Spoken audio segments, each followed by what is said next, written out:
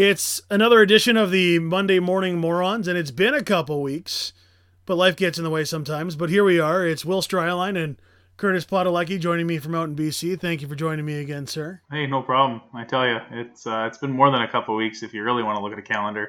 It's been over a month, but we're both busy with other life commitments, and now we're getting back down to the real reality of things and talking CFL football, which is what we primarily do best, I would like to say. I do believe we do a good job of that, and just to follow up on our time off, I know it's been just about a month since this happened, but I still will blame my in-laws for helping this delay be as long as it was.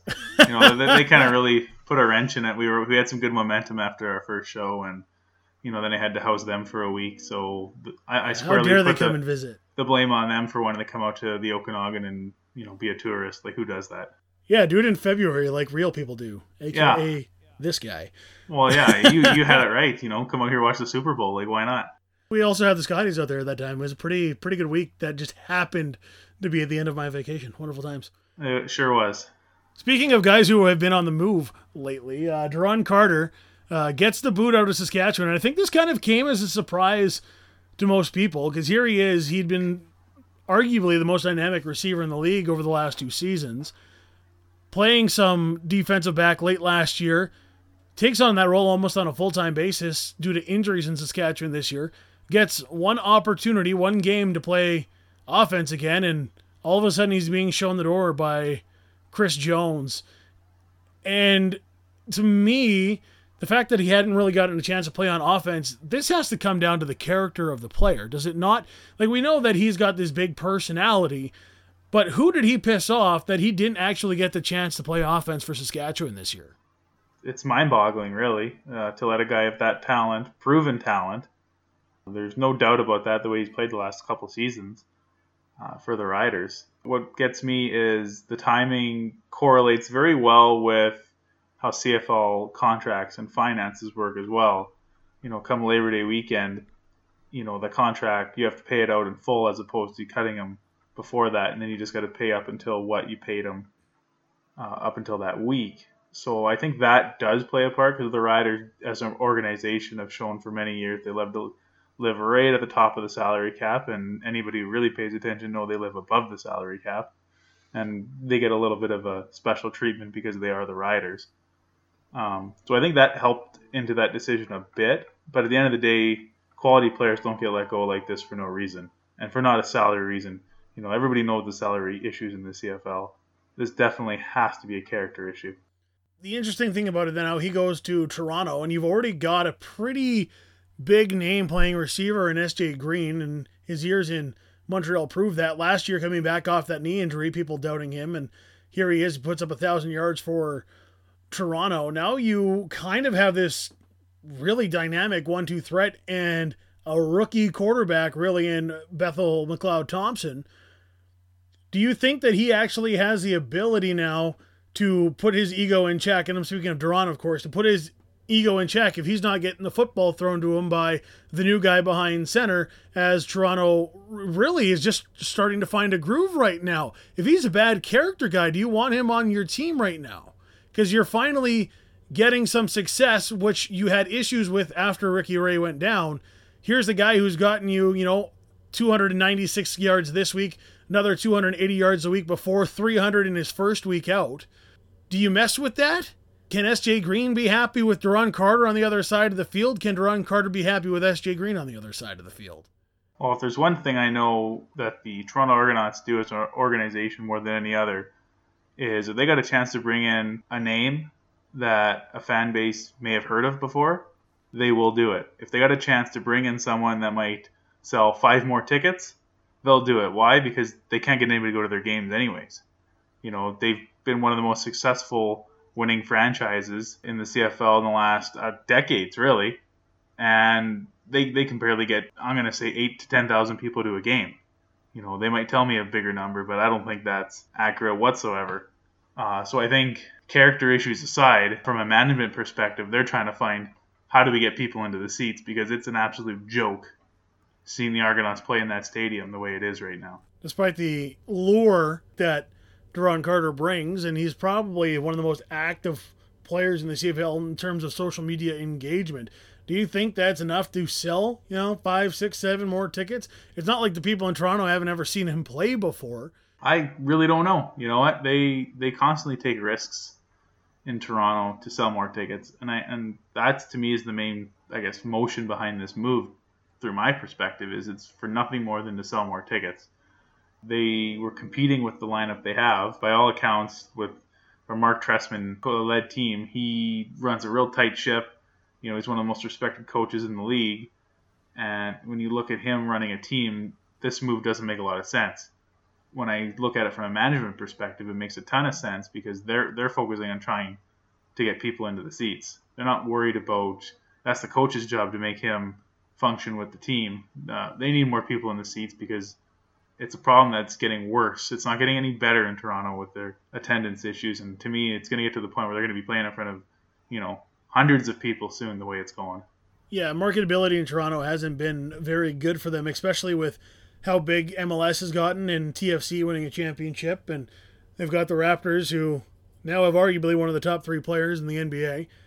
They're in a battle that they can't win. They are small potatoes in the Toronto sports scene, and BMO Field is an issue all its own, and just related to the way the field is set up. And it was, they made whatever they could to fit a football team on it, and it's awful. And we've seen the changes on the field create havoc in certain plays. I guess in that regard, it does make sense that you bring in Duran Carter, but you mentioned the likes of Mark Trestman. Really, to me, the only other coach that might be better at taming Duran Carter and getting the most out of him might be the likes of Wally Buono. Because, like you say, Trestman is this coach who is well respected throughout the league, and really in most of the teams that you've ever seen him associated with, and this even includes his time down with the Chicago Bears, have you really ever heard of a disciplinary issue or some kind of issue of that regards coming out of Mark Trestman football team? And the answer is no. It's true. I don't think this is a move that probably was the first thought that Mark Trestman would have had when Duran Carter became a free agent. With that being said, I do think he makes the Argonauts a better team, at least offensively. I highly doubt they're going to try him on defense. I certainly hope they don't play him on defense. Yeah, well, you never know, right? If anything, I'd throw him as a special teams returner because it wouldn't shock me if he started in that role with the Argonauts. I'm assuming this week. Why would you bring him in to have him not play Labor Day weekend? But my guess is he will suit up this week for the Argonauts. It's the CFL. Offenses aren't too complicated, I don't believe, unless you're a La Police run offense. Most offenses seem pretty simple to pick up. So I do think Carter will play for the Argos this week, and I do think he might start as a returner, and then they kind of work him in to certain packages that he can practice this week. And I do think he would make them a better team. But at the end of the day, that wasn't the main point we were talking. It was the character part of it, and he clearly rubbed some people the wrong way in Saskatchewan. So it'll be interesting to see how that plays out in Toronto. And by all accounts, I don't predict it ending well because it's twice it's happened. And typically if it happens this consistently, there's not some magic fix to improve it. So I do think he's going to run a pretty short time in Toronto. But, being in that East Division, half a season playing, improving a team is what they just might need. This is true. And it's interesting that Chris Jones lets him go. Chris Jones is arguably the biggest supporter of Duran Carter and the talents that he brings onto the field. You don't bring that guy in and then have him say, hey, we're out of cornerbacks. Can you try play defense? And give him the opportunity to do that if you don't trust what the guy can do on the field. He's so polarizing in the fact, though, that, okay, so he might be bad in the locker room. And at this point, you have to arguably say that he is because he's now been really shown the door by 2 teams. And it's only a matter of time before he's shown the door by the league if it keeps up. But then you look on things he's done on social media and he goes and invites everybody in the area. If they come down to a theater at a certain time, he's going to pay for their movies, and then he goes and does it. So he connects well with the fan base and engages them, at least in certain aspects. So maybe there is that opportunity with the right guidance of Mark Trestman. He cleans up his act, focuses on the football when he's on the field, and who knows, he may be what gives the Toronto Argonauts that opportunity again to win the East. It's very possible, and all we can do at this point is see how it plays out. It's been proven that it's been a pretty short term no matter where he's been. But, at this point, it'll be interesting to see how it plays out. I'd like to think all the best for him because his interaction with the fans and, and how he gets the spotlight on the CFL is really not matched by any other player in the league. So one can really hope that he kind of turns a new page here and can improve on his actions, and maybe even provide a little bit more fan interaction, especially with how they're trying to loosen up certain rules in the CFL to try to attract fans, such as just recently with their touchdown celebrations. Took the words right out of my mouth. So I like this, and I think I like this because when I was growing up watching Winnipeg, they had Siegel, they had Robert Gordon, they had Arlen Bruce, they had the dances. Every time they scored a touchdown, the receiving corps had some kind of dance or jig, and it was awesome to see. And I actually remember a couple of years ago, Hamilton getting penalized when they jumped into a boat that was in the end zone at Canadian Stadium. The entertainment factor of touchdown celebrations is wonderful. Calgary a few years ago, doing, like the Olympic sports. I think they did a luge, they did a cycling, and they did a baton handoff. And it's just so fun, and it's on replays everywhere because it's just so entertaining. I am super pumped that the CFL has loosened up these rules and is allowing props to be used, and I'll air quote the props, because they can't be premeditated. You can't stash them somewhere to bring them out. But if you run into the end zone and steal something from a fan, then it's basically fair game. Yeah, and I totally agree with it too. Anybody that I've seen that's disagreed with it, generally speaking, is probably over the age of 40, maybe even 50 to be more accurate. And as we've discussed in the past, the CFL is not trying to gain any more fans in that age demographic. That's not where they're trying to improve their fan base. And like it or not, fringe fans and young fans enjoy seeing the touchdown celebrations. Those are the things that make the highlights. Those are the things that you see on the videos on social media and stuff that grabs people's attention. And for anybody or any player that doesn't like it, it's pretty simple from a player standpoint. If you don't like it, don't let them score. It can't be any more simple than that, as far as I'm concerned. A lot easier said than done. Come on now. But, I've heard many people that say they don't like it. They don't like it. Oh, this is stupid. It's just this whole negativity around it. And it's like, you know what? Just because you don't like it and you've been watching the CFL for 30 years and it's never been this way, and it's not the football I like to watch. It's like, well, then don't watch a team after they score a touchdown. Like, the CFL used to allow their fans to literally stand on the sidelines and steal footballs in the Grey Cup. So just because it's always been done doesn't mean it's always a good idea. Here's my concern with the new rules on touchdown celebrations. They really haven't laid the foundation, other than what was already in the rules, of what makes it an excessive celebration. So what will be interesting now is, now that we have this new, yes, props can be used. You've kind of told players that we are loosening up the celebrations, have some fun, and bring entertainment to the game because it needs to happen. What players are going to push the line? The likes of Duran Carter are going to push that line. So where does it go, and how do we now find that ground of where we are right now, or where we were last week to where we are now, and where's that middle ground of where the CFL actually wants this to be? That's the concern I have, because you're still going to get penalties for these excessive celebrations if we don't actually come up with a foundation of, now it's excessive. Is it a timing thing? Is it the amount of props? Like, are you allowed to go running up and find a fan to steal a prop to do the celebration and take that time away from it? Or does it have to be this, snap of the finger immediate thing? Well, eventually somebody is going to push it too far, and it's going to be trial and error. And until somebody gets flagged for pushing it too far, it's going to keep going and escalating and escalating. And what I hope more than anything not to see is, in certain games, people celebrating maybe when they really shouldn't be, turning what should be a decent football game into a comedy act out there where maybe a team's up by a bunch or down by a bunch, and it's not so much a touchdown celebration as it is embarrassing your opponent. And I don't want it to turn into something like that. If you're up by 30 points in the fourth quarter, I sure hope people don't push the envelope then and go, let's really stick it to our opponent and dance around in the end zone kind of thing. But that's my biggest worry about it.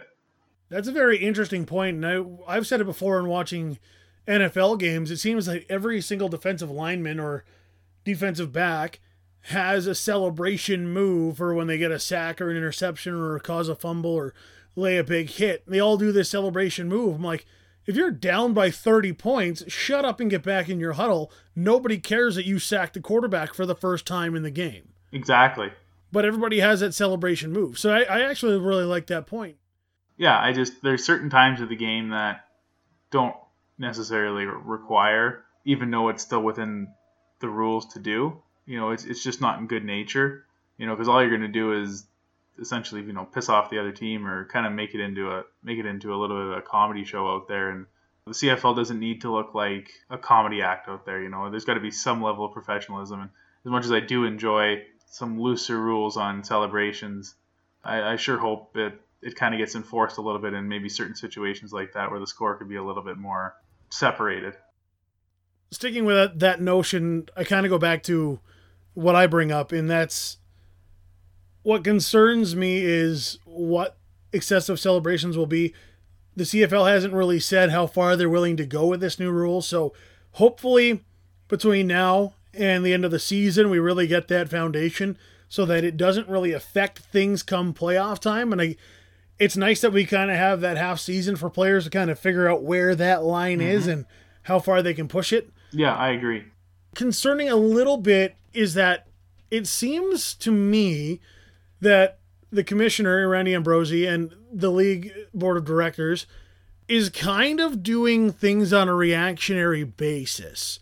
Because this comes into play now where there's two different celebrations that included props within the last 2 weeks. One got penalized, one didn't. Okay, so it comes back to the same situation where we had last year where they started changing the replay rules, saying, okay, you only have so many challenges now because we're getting too many searching replays for, well, that happened over there, even though it was irrelevant to the play kind of things. It seems kind of reactionary, where this is something that didn't need to be done during the season, and they could have put more thought into it come the off season and instituted it next year. Yeah, it can come across as a little bit juvenile to just get up and be like, oh no, we've had 2 bad instances, so it's week 7 of the season, let's just make the rule change now because I don't want to wait, and maybe not fully educate yourself on maybe the proper way to install this type of rule.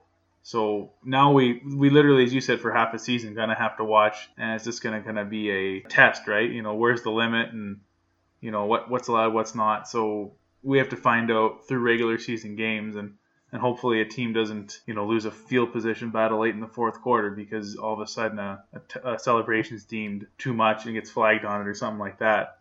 So we're kind of left wondering what the rule really is, and it's up to the players on the field to figure it out, as well as the referees on what it is as the season's going on.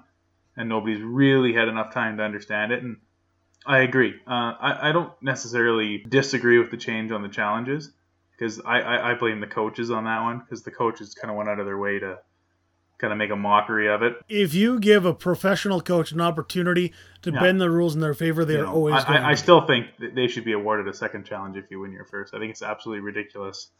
Unfortunately, I'll be nice to say, with the quality of the officiating we have in the CFL, I do think if you challenge once and get it right, you should get a second one, but that's just me. I totally disagree with the way it's laid out right now. I would have rather left them with 2 challenges each and streamlined what you could challenge, instead of just saying you get 1 challenge no matter what. That kind of comes down to the reactionary aspect of everything. Here's a team that is hoping they can celebrate in the end zone, the Winnipeg Blue Bombers.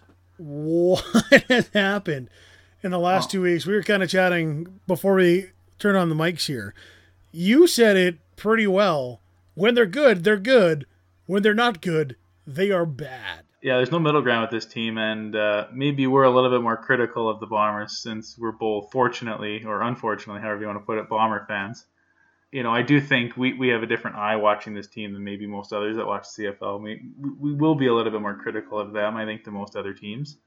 And I think that's fair. I think most people, if they're backing a certain team, look at them differently than a fan from another team would look at them. But if you've watched this team over the last few weeks, and even most of the season, to be honest, just your simple eye test, not looking at stats, but you just watch this team, especially the last few weeks, there's something not clicking with this team. And it's not just one side of the football either. There's no consistency to the point where the fan base, which has been going on 20 plus years now without a championship in a 9-team league, I'll be honest, and I think I'm in the same, but we're sick and tired of watching teams that we're told have promise and are consistently inconsistent. And according to everybody from management down, everything's okay still. And I think on one respect, the fan base is overreacting because it's only been a few games. But at the same time, it's one of those things that the heart gets involved as a fan. And, it's been almost 30 years of this. I'm sick and tired of it. Let's try something new. Well, what's interesting about that from a fan perspective is there was a running joke there for years that the favorite player in Winnipeg was the backup quarterback. Still is. How many times you've gone to a game and your team chant for backup quarterback?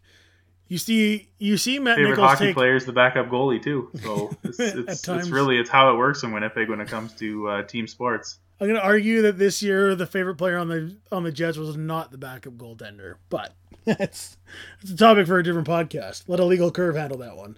What's interesting about it is now Nichols takes a shot, clearly affecting his throwing arm. Game's out of hand. Chris Streveler comes in, rookie. Yeah, he started a few games start the year because Nichols was down.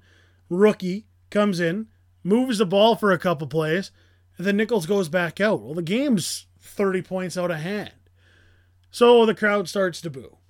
Okay, now are you booing the fact that Nichols is coming back on the field and you don't like how he's been playing? Or are you booing the head coach for putting your quarterback back in harm's way? And let's face it, the quarterback since Kahari Jones that has given Winnipeg the best opportunity to win a Grey Cup is Matt Nichols. Well, I'll tell you right now, I would say you're correct with Nichols. Kevin Glenn is pretty close, should have won one. I guess he had a couple. That's what when you forget how to hand the ball off at the 2-yard line, bad things happen. But to go back to Matt Nichols, he's been the best thing at quarterback this organization has seen in quite some time. And to rag on him for a couple games of maybe we'll call it mediocre performance, and it's just not him that's played that way. It goes all the way from the top, from the offensive coordinator down. Their scheme in the last few weeks has not been great. And Matt Nichols himself hasn't been very good either. But I think it's been consistent from everybody on the offensive side of the ball. They just haven't been that good. It dares beg the question, is Matt Nichols healthy? Because we all know he hurt his knee on a non-contact play in the preseason. He hasn't quite had that touch on the football we saw last year. It doesn't seem like he's got the same step, that same pep in his step when he's releasing the football. I'm not convinced that Matt Nichols is healthy, and if he isn't still quite 100% in sync with the system because he lost that time early on in the season. And I think it's just starting to catch up as every team is getting better. Maybe Winnipeg has their progression stopped. They've hit that plateau. And you talk about the scheming. We haven't seen Nick Dembski in the last couple of weeks. He had a career day 3 weeks ago. Ken Tompkins is now in place of Darius Bowman, who wasn't doing anything and arguably hasn't changed the dynamic of the offense. So is it just a matter of Winnipeg's hit that plateau right now and they need to find a way to get over that hump? Or is it right now, Matt Nichols isn't healthy, he's not there yet. Do you go the other way? Do you take the pressure off of him for a game or for a half if you're down? When do you strike that balance and try to right the ship? It's tough to say with this organization. The best thing I think that can happen for them right now is the fact that they're playing a couple of road games in a row. Otherwise, is Labor Day in Saskatchewan a fun game to play? Well, it's not a fun game to play, but I can tell them one thing. Playing Saskatchewan and Winnipeg this week wouldn't do very well. That fan base is not in a good place right now, and I've been to a lot of games. I've been with that fan base many years. They were 100% booing Matt Nichols coming onto the field. They weren't booing the coach. They were booing him. They didn't want to see him on the field. Why? Their favorite guy in the world, Chris Streveler, their backup quarterback, was in the game. And they were booing Matt Nichols. They were booing him, 100%.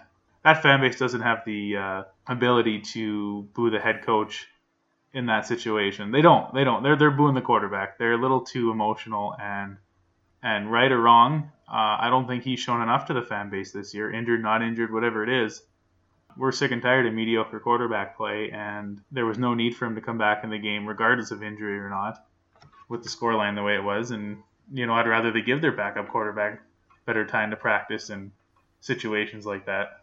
See, the interesting thing now is Matt Nichols is really kind of setting him. He didn't handle the situation with the media well after that loss, saying that it was hard on him to go back out there hearing the boos, how he gives everything to this team, and, that's the treatment he gets from fans. So not only are the fans upset with you to begin with, in your eyes anyway, I choose to believe that there was more a booing of the fact that, why is this guy coming back in? Why are we not playing the backup quarterback? That's what I think the reactionary thought was of the fan base. But he comes out and he says, it was hard on me tonight to hear that. And for the first time since he's been in Winnipeg, really kind of chastised himself from the fan base. It's refreshing in a sense that you see a player kind of break that mold of the standard answer when he's being interviewed. But he didn't really go about it the right way. He tries to play it off this week, saying, it was taken out of proportions. Media's just making a story because they have to. Goes out, has another bad week, and now he says, I'm not finding any receivers open. I'm going through 4 or 5 reads. And he's really not setting himself up to get the support of the fan base back, especially if he's not going to win his football games. No, he's not. And to be perfectly honest, the fan base is one more mediocre performance at home away from chanting for the backup quarterback, in my opinion. They're almost done with him, and it's not really just. I don't think it's fair. I'm like everyone else. I want to see this team win, and I do think this season 100% Matt Nichols gives this team the best chance to win. But once you get that large crowd mentality going in that football stadium in Winnipeg there, it can get just about anything get out of hand pretty fast there. Especially their next home game being the Banjo Bowl. And if they're coming in after 2 straight road losses, 3 losses if you include the Ottawa one, there's not going to be a lot of happy people. And it's going to be a full building that day too. So you want to put yourself in a bad situation. Nichols isn't helping himself by essentially pointing the finger at everyone but himself. No, but if he wants to right the ship, Labor Day is probably the best place to do it. Yeah, if you want to, biggest week of football in the CFL. If you want to quiet the Winnipeg fan base down, you waltz into Mosaic Stadium on Labor Day and win a football game. And you know what? Put it this way: everything that's happened in the last few weeks completely 100% disappears if you roll into Mosaic and win on Labor Day as a Bomber. They can almost build statues for how many quarterbacks win games there on Labor Day. It doesn't happen very often. It doesn't. We've been through enough of those. I don't think squeaking out a 13-12 win against the Saskatchewan Roughriders Labor Day is good enough for Matt Nichols to quiet the fan base. If he wants to quiet this fan base and get them back behind him, he goes into Labor Day and he puts 40 points on the board and they beat the ever-living snot out of the Saskatchewan Roughriders. That's all Matt Nichols can do to really get the fan base back behind him. And then he can go into the media and say whatever he wants because it's probably going to be this, here's our hero again in Winnipeg because it's hot and cold right now. Mm-hmm. Yeah, well, hey, I'm all for that. If he wants to waltz into Mosaic and put a 40 up on the Riders, let's do it. Sign me up. You know what? If you can guarantee that, I think I'll get in my car on Friday and drive out and watch the game myself. I don't think that would happen. No, I'm not. I'm still picking the Riders in my pick'em for 4 points this week. It's about as big a lock as you find all season on the schedule. It's pretty big lock. The Riders always find a way to get to a different level on Labor Day. Speaking of Labor Day, the next time that we bring you the Monday Morning Morons will be Labor Day Monday. And we'll be probably recapping at least 2 of the games, depending if we actually bring you the next podcast as the following games are taking place on Monday. We'll get to tell you how good the Riders did against the Bombers, because I think they'll do very well this weekend against the Bombers. I also think Calgary will do really good against Edmonton, but that is a topic for next Monday. Before we leave, I do want to send out one congratulatory note. Joe Montford got inducted into the Ring of Honor in Hamilton this week. Sure did. I hope they put those shoulder pads on his bust, at least on behind his name on the Ring of Honor. He was a special guy out there. He was. I hated watching him. A very fun and unique player to watch growing up, and congratulations then to Joe Montford and the Hamilton fan base who got to enjoy his professional career in the CFL. Yeah, well, a special player. There's no way around it. One of the best, if not the best, defensive lineman to play in the league. That is episode 2 of the Monday Morning Morons with Will Stryline and Curtis Podelecki. We promise we will not take a 5-week hiatus between episodes 2 and episode 3, even though it was nice to take a sabbatical before we did any real work. Always is. Have yourselves a great week, and we will talk to you next Monday.